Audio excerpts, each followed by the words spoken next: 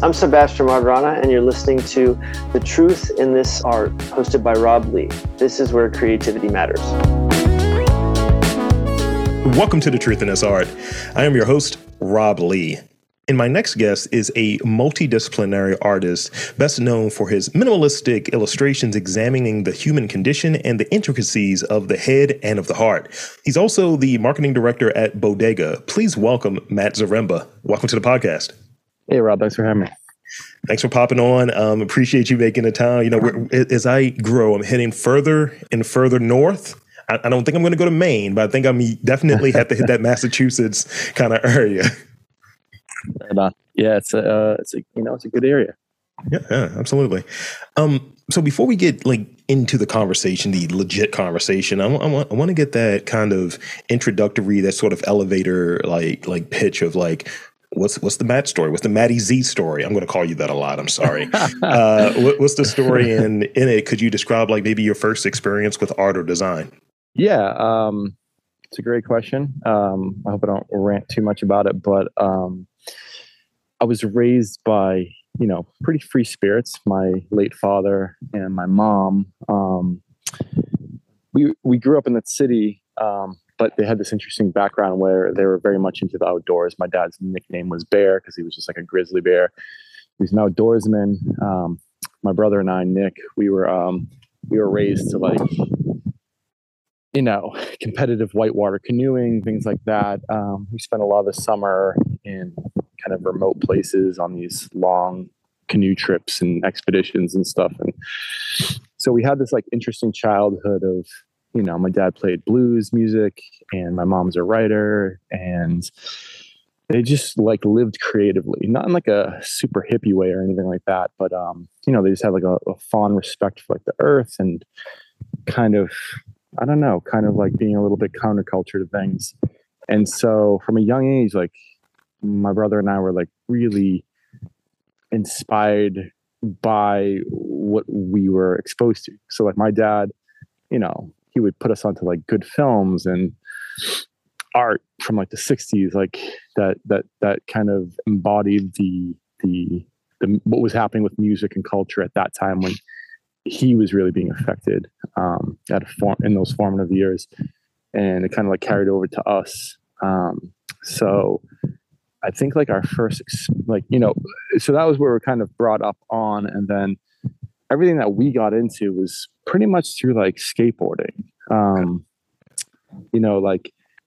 The first graphics I'll ever remember are from Powell Peralta, things like that, skateboard graphics.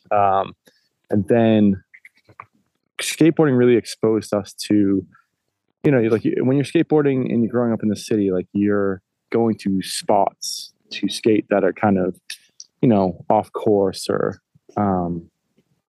heavily trafficked. So from there we would see graffiti. So graffiti was our first, I guess you'd say medium that we really saw and paid attention to at a very young age. Mm-hmm. And any kid in the city, you start dabbling in things. And, we went through all these, kind of goofy nicknames and tags and total toy stuff. But I just remember how much of an effect it had on us, it was just about skateboarding, writing on things. And we weren't bad kids at all. So it wasn't some total, we're not going to school and we're smashing windows or anything like that. It was just these things kind of overlapped and were really exciting. I think it was this mystery of how do you do that? Who does this? When do they do it?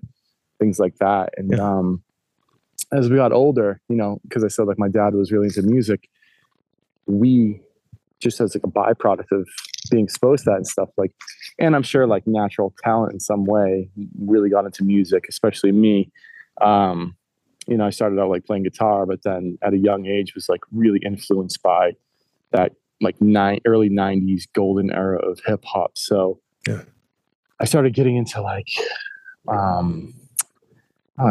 really obsessing over turntables stuff, turntablism and beat production. Cause I was I'll never be an MC. I already did graffiti to a degree. I couldn't understand breakdancing. It just wasn't for me physically or something. So I had graffiti, but still toy at this era, just a kid. And I just remember at a young age hearing DJ Shadow introducing, and I've mentioned this somewhere else before, but like introducing the album like really flipped my way. Like it was like everything just changed at that moment, because it was an album that was completely made by sampled bits of music. It was all new music made by through samples. And to me, it was like, oh, that's really artsy. Like I could get down with that. And so like at a young age, I was getting like Roland Doctor sample and 4-tracks and things like that, and trying to make, like compositions out of samples. And that kind of led to, synthesizers and things like that. So I really got into music. And then I actually did end up becoming like very much into emceeing, and started like a local crew here in Boston, which I think still does stuff like 20 something years later. I won't name them because I just kind of fell out of all that. And, like, so music was a really big thing. And I think when I kind of like let that go, especially like hip hop stuff, and kind of went back to like roots of like indie and, post punk and stuff like that, like writing became a really big part of my life again. Like it was something I dabbled in when I was younger, but I really got into like prose and poetry and stuff like that. Yeah. And just kind of like, I don't know, like mixed media stuff, like collage work, everything. Like, I guess like the point is that I have always, and my brother especially, like we have always been creative in some way. Like we talk about this still now, like I'm 39, he's 42 or something. And we still talk about like, if there was no Instagram, if there was no platforms to get your work out there, if, we all lived in like bunkers because of some catastrophic event or something, right? Yeah. We would still be doing art. Like we'd still be making art, even if it never saw the light of day, because that's just like who we are. We like constantly need to create. And that might be some sort of, self-preservation to combat like other parts of our personalities, etc. But, yeah, like creativity is everything to me, whether that's professionally or personally. So, and then obviously, since those days of kind of diving into different mediums and stuff, certain things stuck. I definitely have like, I've been doing this illustration project for years now, and I still paint, graph when I can, and for fun, and I do like collage work and other types of painting work, etc. So. Thank you for walking us through it. Yeah, there's a long history of different mediums and like reasons for those mediums or like projects, I guess, to say in a few words. Yeah, I mean, as a person, I definitely relate to it. Where I wanted to be a comic book artist when I was younger, and just having an uncle I never met. He passed before I was born, but it was kind of like he cast a long shadow. And family members like, oh, you're going to be just like him, and then kind of nudging me to move in and kind of motivating me or helping giving me the resources to pursue the art I was interested in. And then that didn't really work out and pan out, and it's not that I lost interest, but it was kind of like confidence was kind of like wavered a little bit. And then I went into writing, and then I was making beats for a little while, and high school, it was weird, and still kind of like doodling, sketching, and things of that nature. And then I had a period where I was painting and working on murals, and then I got into doing audio, and I can trace back almost, I'm 37, so I could trace back 23 years ago, maybe 22 years ago, that proto podcast. I pull out the friggin' recorder like a geek, and it's like, note to self. Or being one of those guys walking around talking in the third person because I thought I was The Rock. And I would ask people questions, almost like that yearbook sort of thing, the superlatives and things of that nature. Yeah. And that was my earliest experience, but it was always me trying to articulate ideas that were in my head, to communicate ideas that were in my head. And it was always a creative bent to it. Yeah, I think that's a good way of saying it. And I often think about like, what is the common thread between all these things that I've always been into and respected? And it really does come down to like communicating. I don't, I think like I kind of alluded to before, like there's certain parts of my life where it helps with like the noise, you know what I mean? And being able to like get a concept down that you might otherwise fumble over, and having that, focus, like I'm ADD. So it's hard to like break down what you're thinking or feeling sometimes is going so rapid fire that Mm-hmm. when you find an outlet, and for me, which has always been creativity, to kind of give yourself a beat and like pause and work through something in like a more constructive or proactive way, it's super, super beneficial. And like I said before, like it's like a form of self-preservation, or like catharsis, just like work through everything from like positive things like love and like relationships to,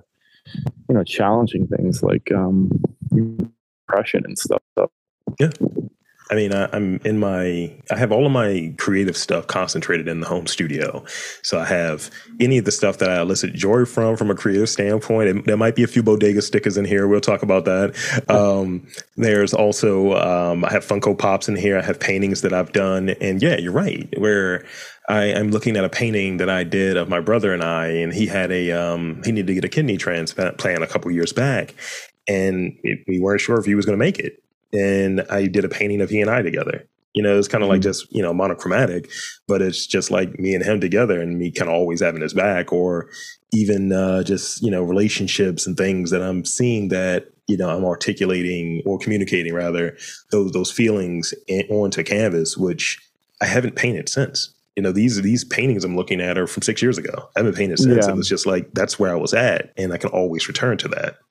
Right. That's a really great way of saying that. And, you know, I love the sentiment of you and your brother. I mean, obviously my brother and I are also super close, but, the sentiment of like going back, it's like, I think about that a lot lately. Like I was thinking about that yesterday, is I have all this experience in different mediums, all these interests. Like I'm overly interested in things, and I don't know if that's like an ADD thing or what, but I could go into like a craft store or something in the middle of some little farm town in the middle of nowhere and find something that is super, you know, like maybe like corny or cheesy to somebody else, you know. But I'm like, no, you know what? You could use that thing, like that stamp kit or something, to create this, you know, and you could do something cool with it. And so like I'm overly interested and overly curious in things, and sometimes I'll sit around and be like, yeah, you know what? Like people really like those paintings, but I haven't done one of those in years. Why aren't I doing that? And there's something comforting about like, well, I can just go back at any time and do that. But there's also something kind of frightening, which is time and like time passing. Cause you're like, yeah, but I could go back to that, but I've got all these other ideas. Like on my phone, I literally, and it's the same place where I keep all my illustrations for my kind of daily musings on life, is I've got another list that's just all art ideas, and it's like, it's heavy, and these aren't just like, you know, like a subject for a painting or something. They're full out like conceptual like pieces, and some of them have like extensive I don't know what the right word to say, like they're just like extensive ideas, some of them multi-layered, and so it's like, yeah, I could go back to those paintings or something, but like I could also tackle this project that I've never touched before and fail, because we all know, like when you touch a project, like when you start something, you're often going to fail over and over and over. And it's kind of about like sticking with it. Like, do I believe in this idea enough to keep getting up and like keep taking that bruising to my ego? And most creatives are the worst self-critics. I know I am. There's not a day that goes by where I'm like, what am I doing? And it's weird because, you know, we're mentioning, like, we're talking about accolades before, you know, we're recording, and it's like, yeah, you could be like in a magazine, you could be on TV, you could do like all these awesome things, get awards, and still feel like awful about what you're doing. Because when your mind's going that fast and you do have the ability, or like the I don't know, like you have the potential to do so much. Every human does. But when like you know it and you have the ideas down and stuff, and you just haven't brought them to light yet, it's like everything that's kind of tripping you up kind of makes you a little bit more hesitant to break that other one out or something. You know what I mean? Like it does hit the ego, and it's more than like a, you know, the kind of superficial idea of what ego is, and it's more about like the id, or like identity of self. So it's pretty interesting. Yes, and it brings me to this question, because now I'm just free jazzing, because that's what we're doing at this point. I came to this point when I was telling you about this, describing this series of interviews that are outside of home base, right? And I remember talking to someone that I, respect. I looked at as a mentor that is in the whole radio world and the podcasting realm, and he was like, "Well, I would keep them in the same feed." Like, you don't want to break these out. People who have people trust you, people trust what your tastes are, people trust what you're doing. You've had years of establishing goodwill, and I just followed it because I didn't know what to do in that particular situation. And ultimately, that was driven in some ways by, all right, I have all of these other great ideas. Sure, I could do this, but I have all of these other great ideas that I want to explore because continually curious. So I'll ask you, when you're kind of stuck in like a spot where you're not sure, because it doesn't seem like you have a problem with ideas. It seems like well, I guess I'll ask, you don't have it doesn't seem like you have a problem with ideas, but do you run into a point where you're like, all right, I don't know which idea to go with or which idea and how to go about it? And if so, is there a person that you go to, or how do you go about getting past that? Yeah. I mean, to answer the question, yes, all the time. I think, my brother is like my best friend and the person that I talk to the most about creativity. And it's weird because I think other creative people in our lives kind of, in a way I sense, or it's been said to me, like they kind of reach out to us because we are always just kind of brimming with creativity.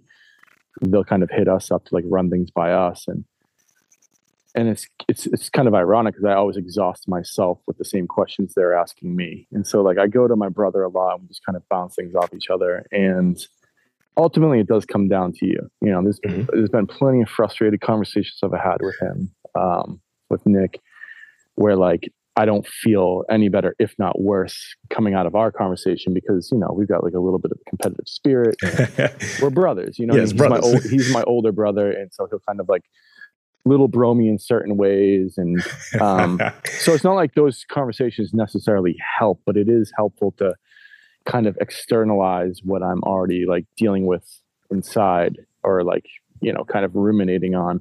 Mm-hmm. But ultimately it comes down to yourself. And for me, kind of taking the next step forward, it's kind of really pragmatic. It's like, well, what can I get away with? Like what do I have the resources to do? Some of my ideas are just like so like extensive, like I said, that it's just not possible at this time in my life, whether from like, it would take X amount of additional capital to make happen, or I need a bigger space to do it in, or blah, blah, blah. And again, then that comes back to like, can I take a hit if I try to do this giant sculpture, for example? I know I'm going to fail at that over and over and over, but that's an expensive fail over and over and over, and so I'm kind of pragmatic. And I think at the end of the day, like the best thing that I've found to try to process those moments is just a little bit of time. It's hard, especially for me. I'm super like impulsive, or maybe that's not the best word. I just really want to get things going and like I just jump on things. Mm-hmm.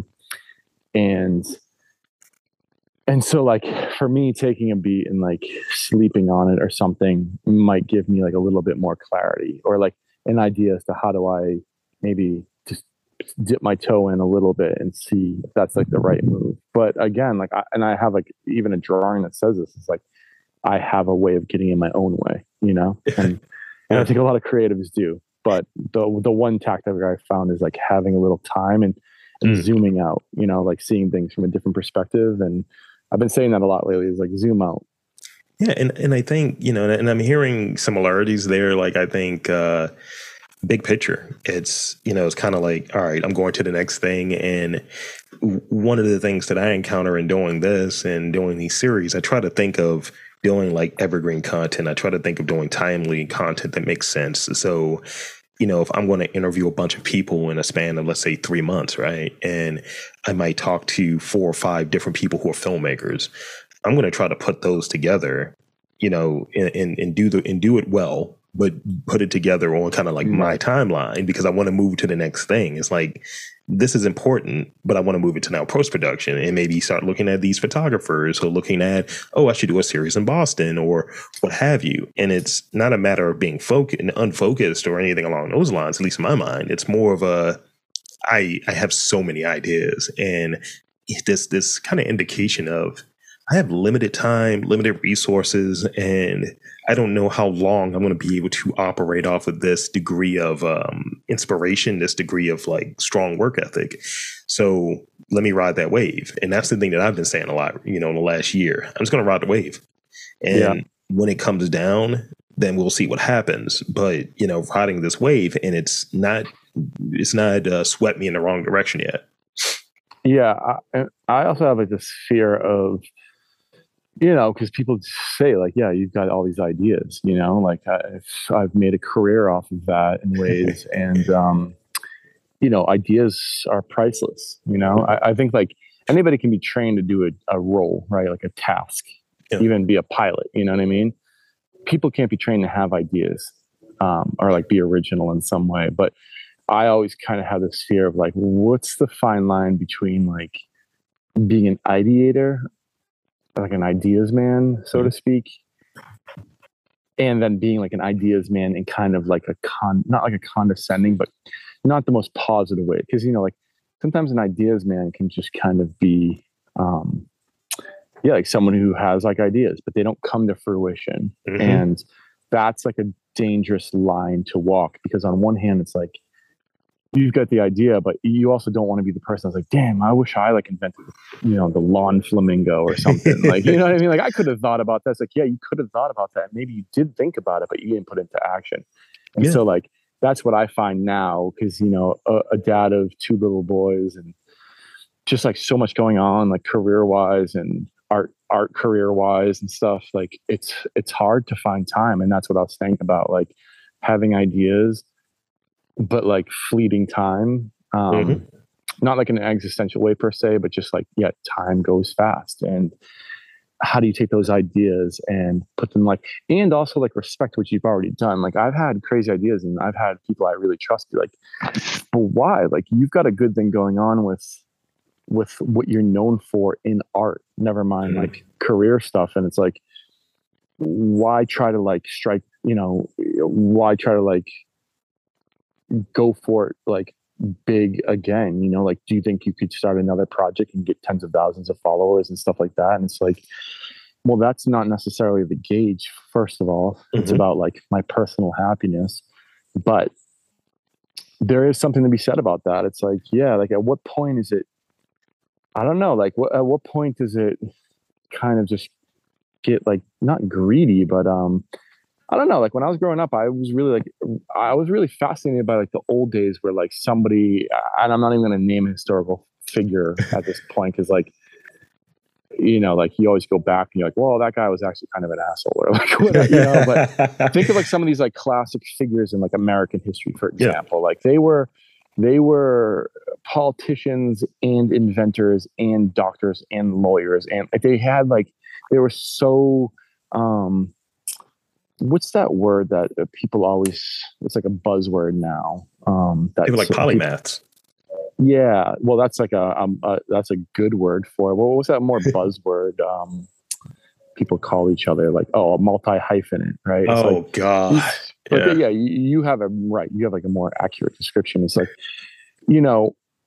these guys did everything, and women, I should say, but they did so much. And I always grew up looking at that, being like, damn, that's, my brother always says this about me. He's like, dude, you're into everything. Like you do everything. Like I can go to you for everything. You know something about like all these things, or you do all these things. And it was always kind of like a joke in my family. Like, oh, Matt's now doing this or like whatever. And I was like, dude, I don't even know any other way to be. Like, yes, I want to make music, but I also want to shoot photography.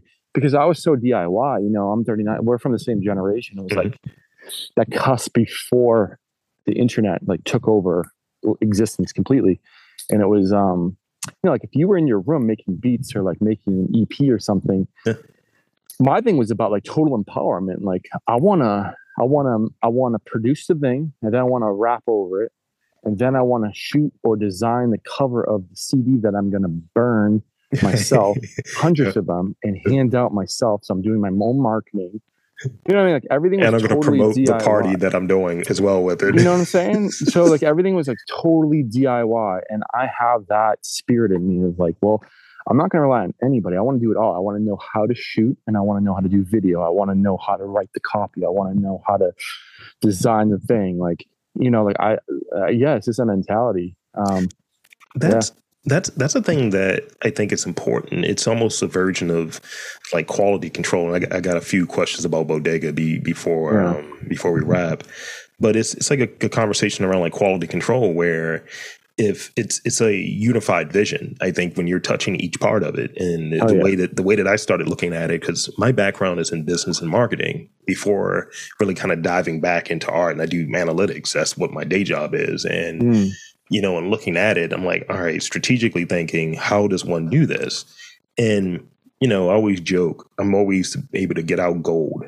Or maybe rose gold, maybe false gold. I don't know. Fool's gold. Who knows? But I'm able to get out good content with almost no budget, right? And because I'm doing all of these different things, and it's out of necessity. So, you know, people will say, wow, how are you doing all of this? I'm like, well, you should see me with a budget. And part of that is, I think in doing all of it, you're able to, carrying over that kind of DIY, I mean, touching every piece of it, you're able to ensure quality control when you're able to work with collaborators, when you're able to bring someone in or even collaborate with somebody in a sort of different sense, in like a partnership and things of that sort.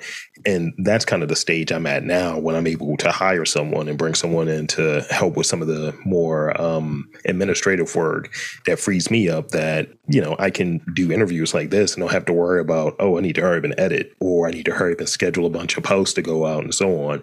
Yeah. And I think you can teach some of those things, but you got to have the right person. But I think you got to understand what you're doing first, understand why you're doing it, and be emboldened in that. And that comes from, you know, that natural kind of, you described, doing all of these things and having that DIY approach. And it's hard to let go of control. You know, I like with work, for example, like my old job, which is also in like the, you know, quote unquote streetwear industry, is like, I managed a lot of people as a director there. And I just, like, I was always doing stuff in the weeds, because like, I didn't know how to let go of control at certain points. Cause like, I don't know, like it's a lot of trust, you know what I mean? And like getting people to understand the vision, or like, you know, it's like a baton race. Like when you're relying on other people, you're waiting on somebody to pass that baton, and they got to be up to speed, and like, you know, they gotta run it well. And like, but if you're doing it yourself, it's like, I can monitor like my health the whole run. You know, I can like monitor everything. I'm in full control of the situation, and if this is gonna fail, it's gonna be totally on me.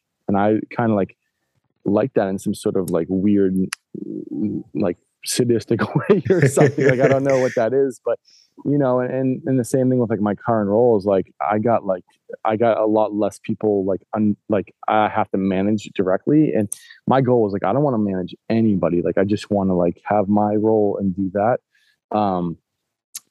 But it works because, you know, the people I'm working with now, like a couple of them are from that same company, and like we already know the deal working together. You know what I mean? Like it's we kind of cut from the same cloth in terms of like work ethic and stuff. So, or like get it done. But yeah, like, you know, I guess as a transition from like the creative stuff and DIY and having control, or like that vision and control over your vision, to like work stuff, you know, which obviously you're aware of, like what I do.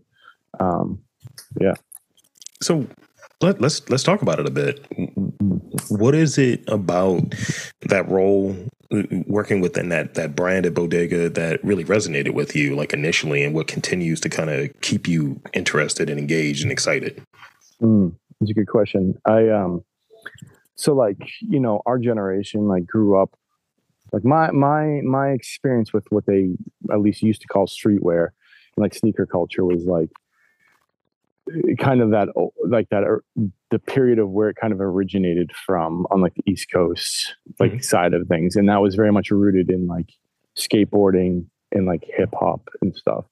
And just kind of like counterculture. I'll just say counterculture because like you could have been punk and like totally into original streetwear and stuff like that. I mean, Sean Stussy essentially started the entire thing and yada yada. But you know, so like when we skateboarded and did all those things as kids growing up, like small brands started popping up because there were just alternatives to like wearing J. Crew or the Gap or something like that, you know, like just what normal people wore, because that wouldn't look cool on a skateboard. So you had basically a lot of skate companies and then just random independent brands popping up that were just street wear, you know, like just things to wear that if you're just like into cool shit.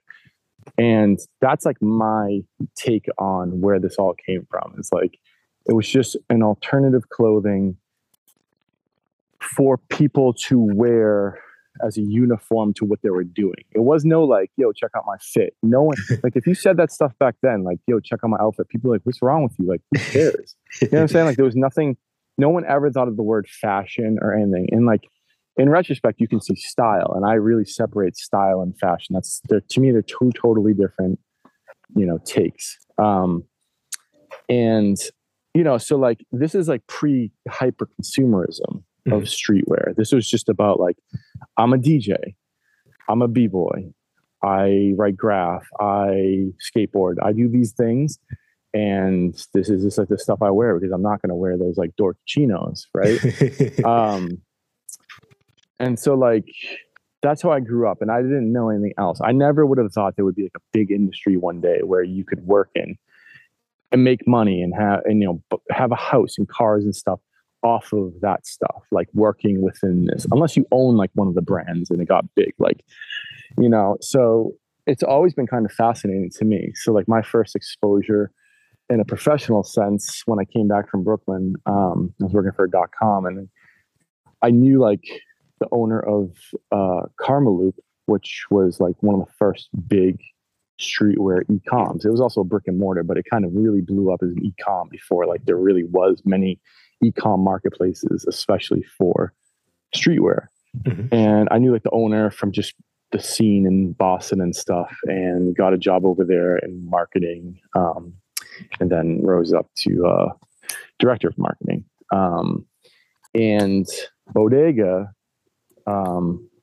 they were like, you know, they opened in 2006, and we all knew like Oliver, one of the owners, we came up in the same scene. It was all like music and art and stuff like that. So he was around and was part of the extended part of our like art collective, which was called Project SF. And Jay, one of the other owners, he was just this like very cool guy around Boston, and he owned some other small businesses, and just a really like great guy and supportive of the scene and involved in other ways. And then the other owner, Dan, was just super connected through art and stuff like that.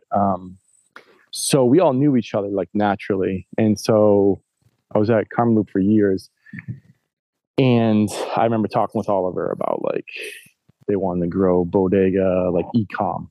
You know, they had done such an incredible job with like the brick and mortar and their whole like model of hidden in plain sight.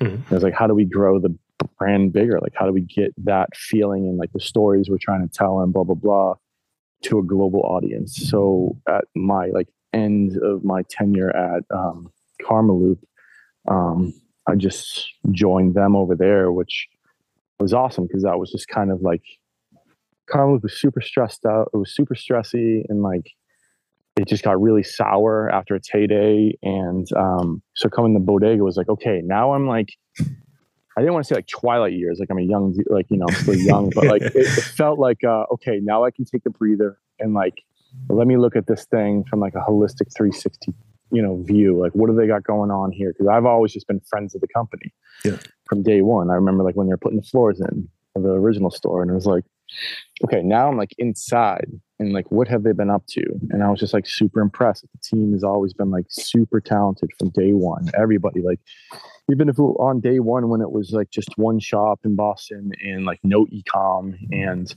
everybody that worked there was like special in some way, was like an artist, was a graffiti writer, was doing photography. So to come back over there was like, all right, cool. Like now I can focus less on like business for business sake and more like, well, how do we just harness what we've already always been up to, and like also tell cool product stories and get stuff out there for people to like buy, but also like how can we flip that narrative a little bit to like try to give people a vibe as to like why they should care about what they're buying, you know, and what it all means. Because I'm really big on that, and I know it's kind of an old head thing to be like, yo, if you're gonna wear Supreme, you should know like where it started from, who was involved with it, why it got big, you know, like what happened when it went from like New York to Asia and back again, you know, like what were the phases that made these things like big and pop. And it's not to like talk down to anybody or anything like that at all. It's like I just get so excited about things where it's like I want them to know like what I learned over the years, because I saw it all as like a reference point. Like, okay, now I know these things. How do we build on top of this in like a respectful way? Like, how do you pay respect to the past, acknowledge those who like paved the way, and then like build on that and like hopefully make that seem like something that feels like good holistically and not just like hyper consumerism. Because like if you said to me like 15 years ago, 20 years ago, like someday people are going to line up for sneakers and like fight each other for them, and there's going to be raffles and this and that. Like, that's crazy. That's crazy. You could walk into like any, you know, place like downtown Manhattan and pick up some Dunk Lows or whatever you want, you know, like it just wasn't a thing. It was like what we wore. And it was about being like resourceful to find cool things. Like the whole like Army surplus and all that stuff, that was from Army Navy stores. Now you have companies selling essentially Army pants for like $500+ you know? Right. If you knew what you were getting into, you'd be like, well, that's just Army surplus. And like, yes, they've done this and this to them. And they're obviously like a lot more tailored and blah, blah, blah. But if you're resourceful, you could also just get some Army pants from the surplus store and like have them taken in and altered, or like teach yourself like, I don't know, sewing and like add on your own stuff. Like that's just how it was back then. It was about like being resourceful. And that wasn't just like a streetwear hip hop thing at all. That was really, it's like there's a lot of punk ethos in that. There's a lot of like just straight up counterculture that spans like so many genres of style and like music and culture.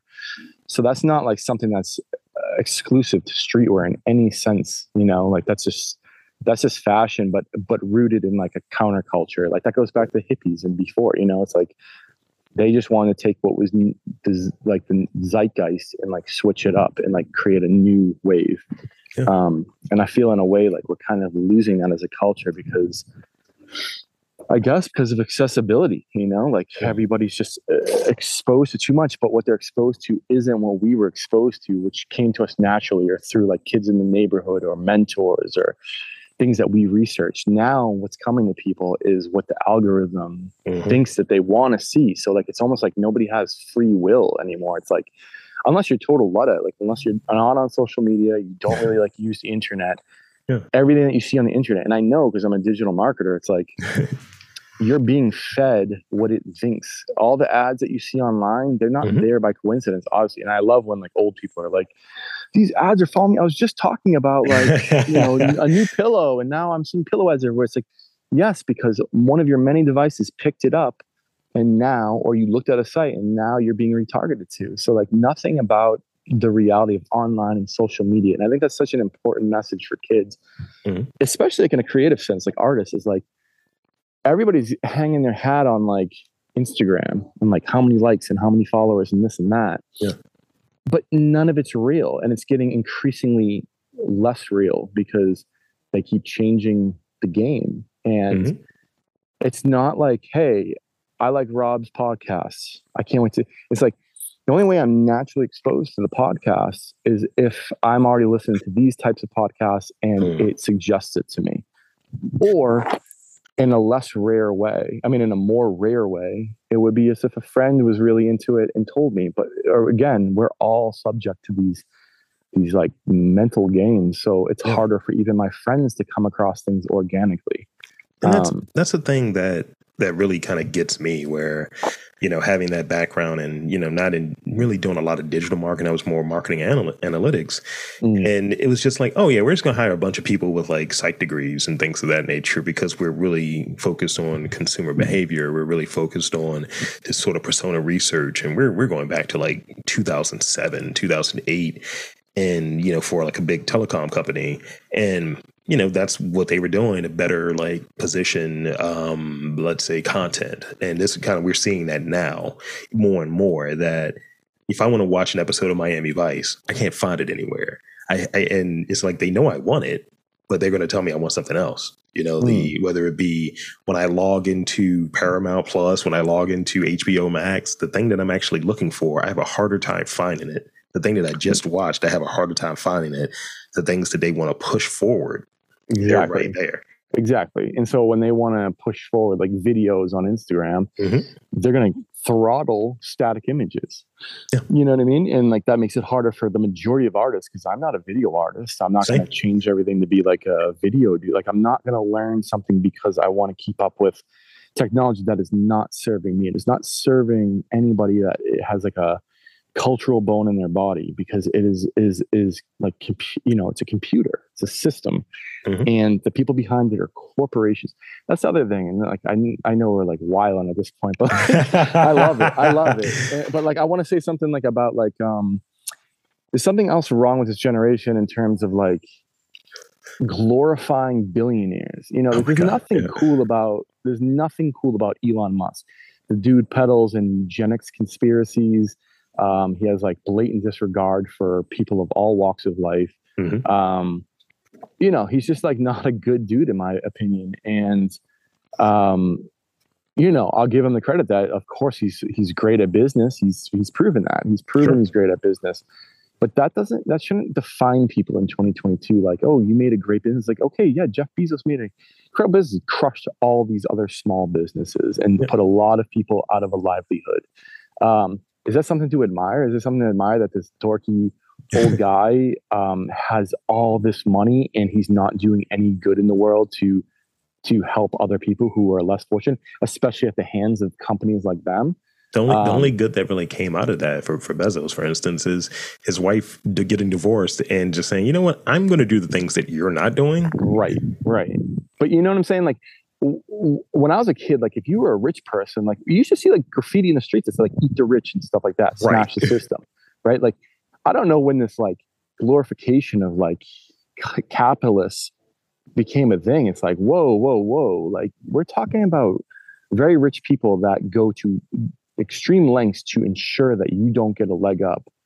Like no, you should boycott all that stuff. And like, I like to take that mentality to me with work is like, no matter what, like we're just like street level and we're going to just tell stories pertaining to the product that we carry and the things that we're into. That's why like when we do an editorial or something, we're not necessarily just like using a budget to get a big name to like wear the clothes and, shoot that. Like we work with like people in our community, artists that we like and know and hang out at the offices. Like, you know what I mean? It's like a big part of the ethos. It's just like, well, no, we're like community rooted. And, I have like kids hit me up about things, or people I should say. And like, sometimes I get so excited about things that like, I'll just hit them off with like, like a pair of shoes before they come out, when they should probably like buy like, in a business sense, be going to like some big influencer or celebrity or something. It's like,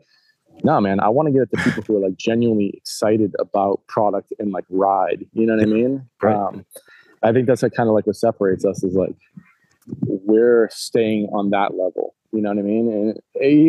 And even if it got like, it's one of the things I do like about Supreme. It's like, there's a lot of controversy there. Like, they're owned by the Carlyle Group and blah, blah, blah.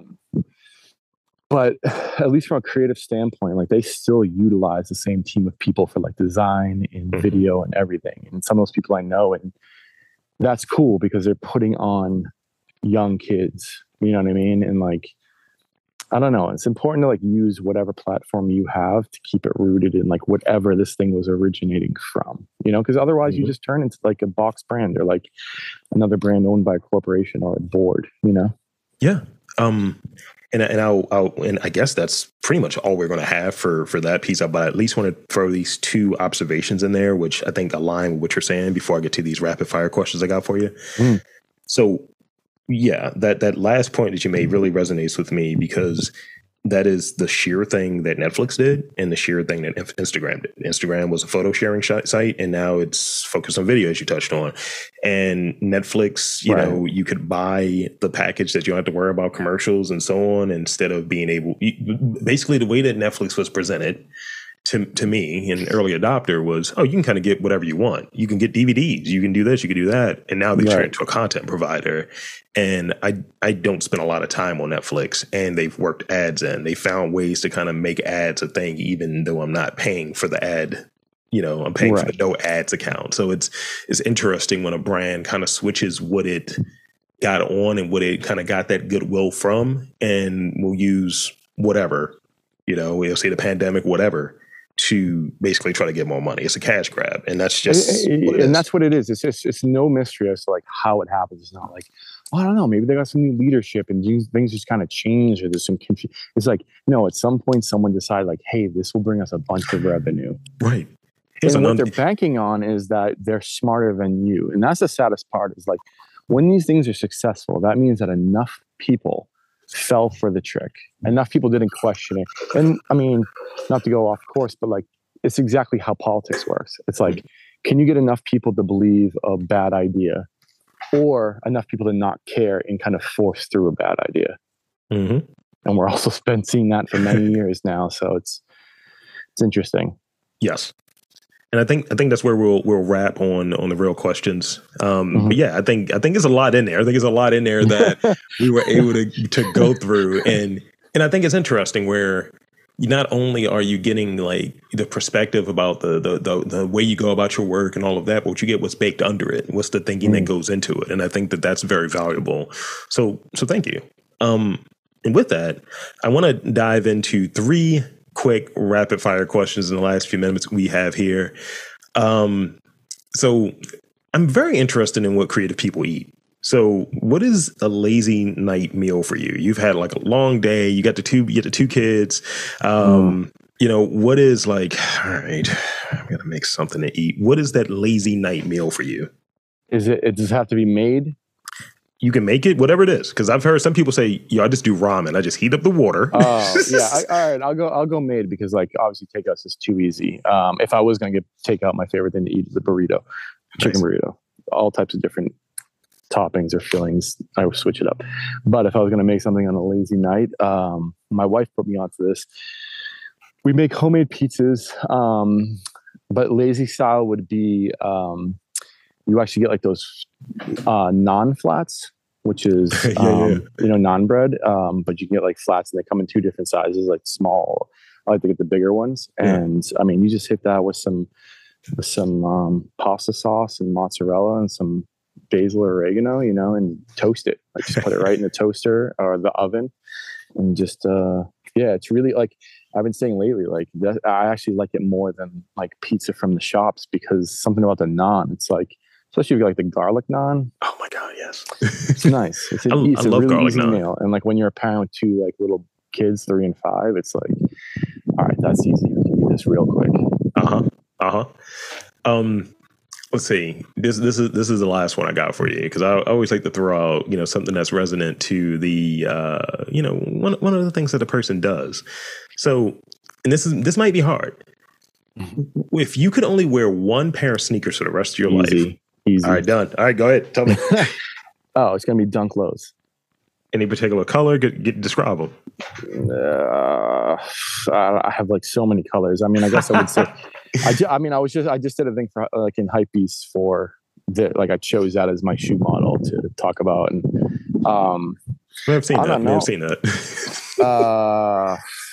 I'm just trying to think. Like I'm wearing some now, but they're not normally. They're like the new like gray. I don't even know what they call them. I just go by like what they look like. Okay. I guess like all time, like pandas, although they're having like a big moment right now, and they've kind of been like appropriated by all types of people who aren't even into sneakers per se.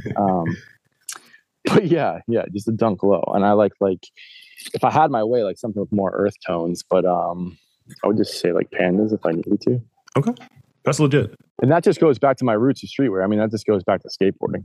Yeah. I mean, I pulled it up because sometimes it's like, oh yeah, I know these shoes. I've seen everybody wearing these and they look like pandas. So there you go.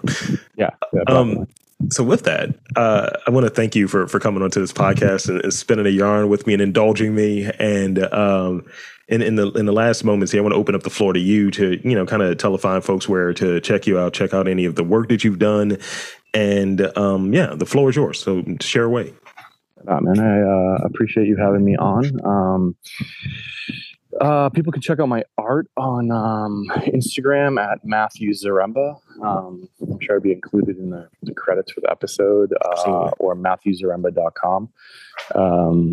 And be sure to check out Bodega, bdgastore.com. So there you have it, folks.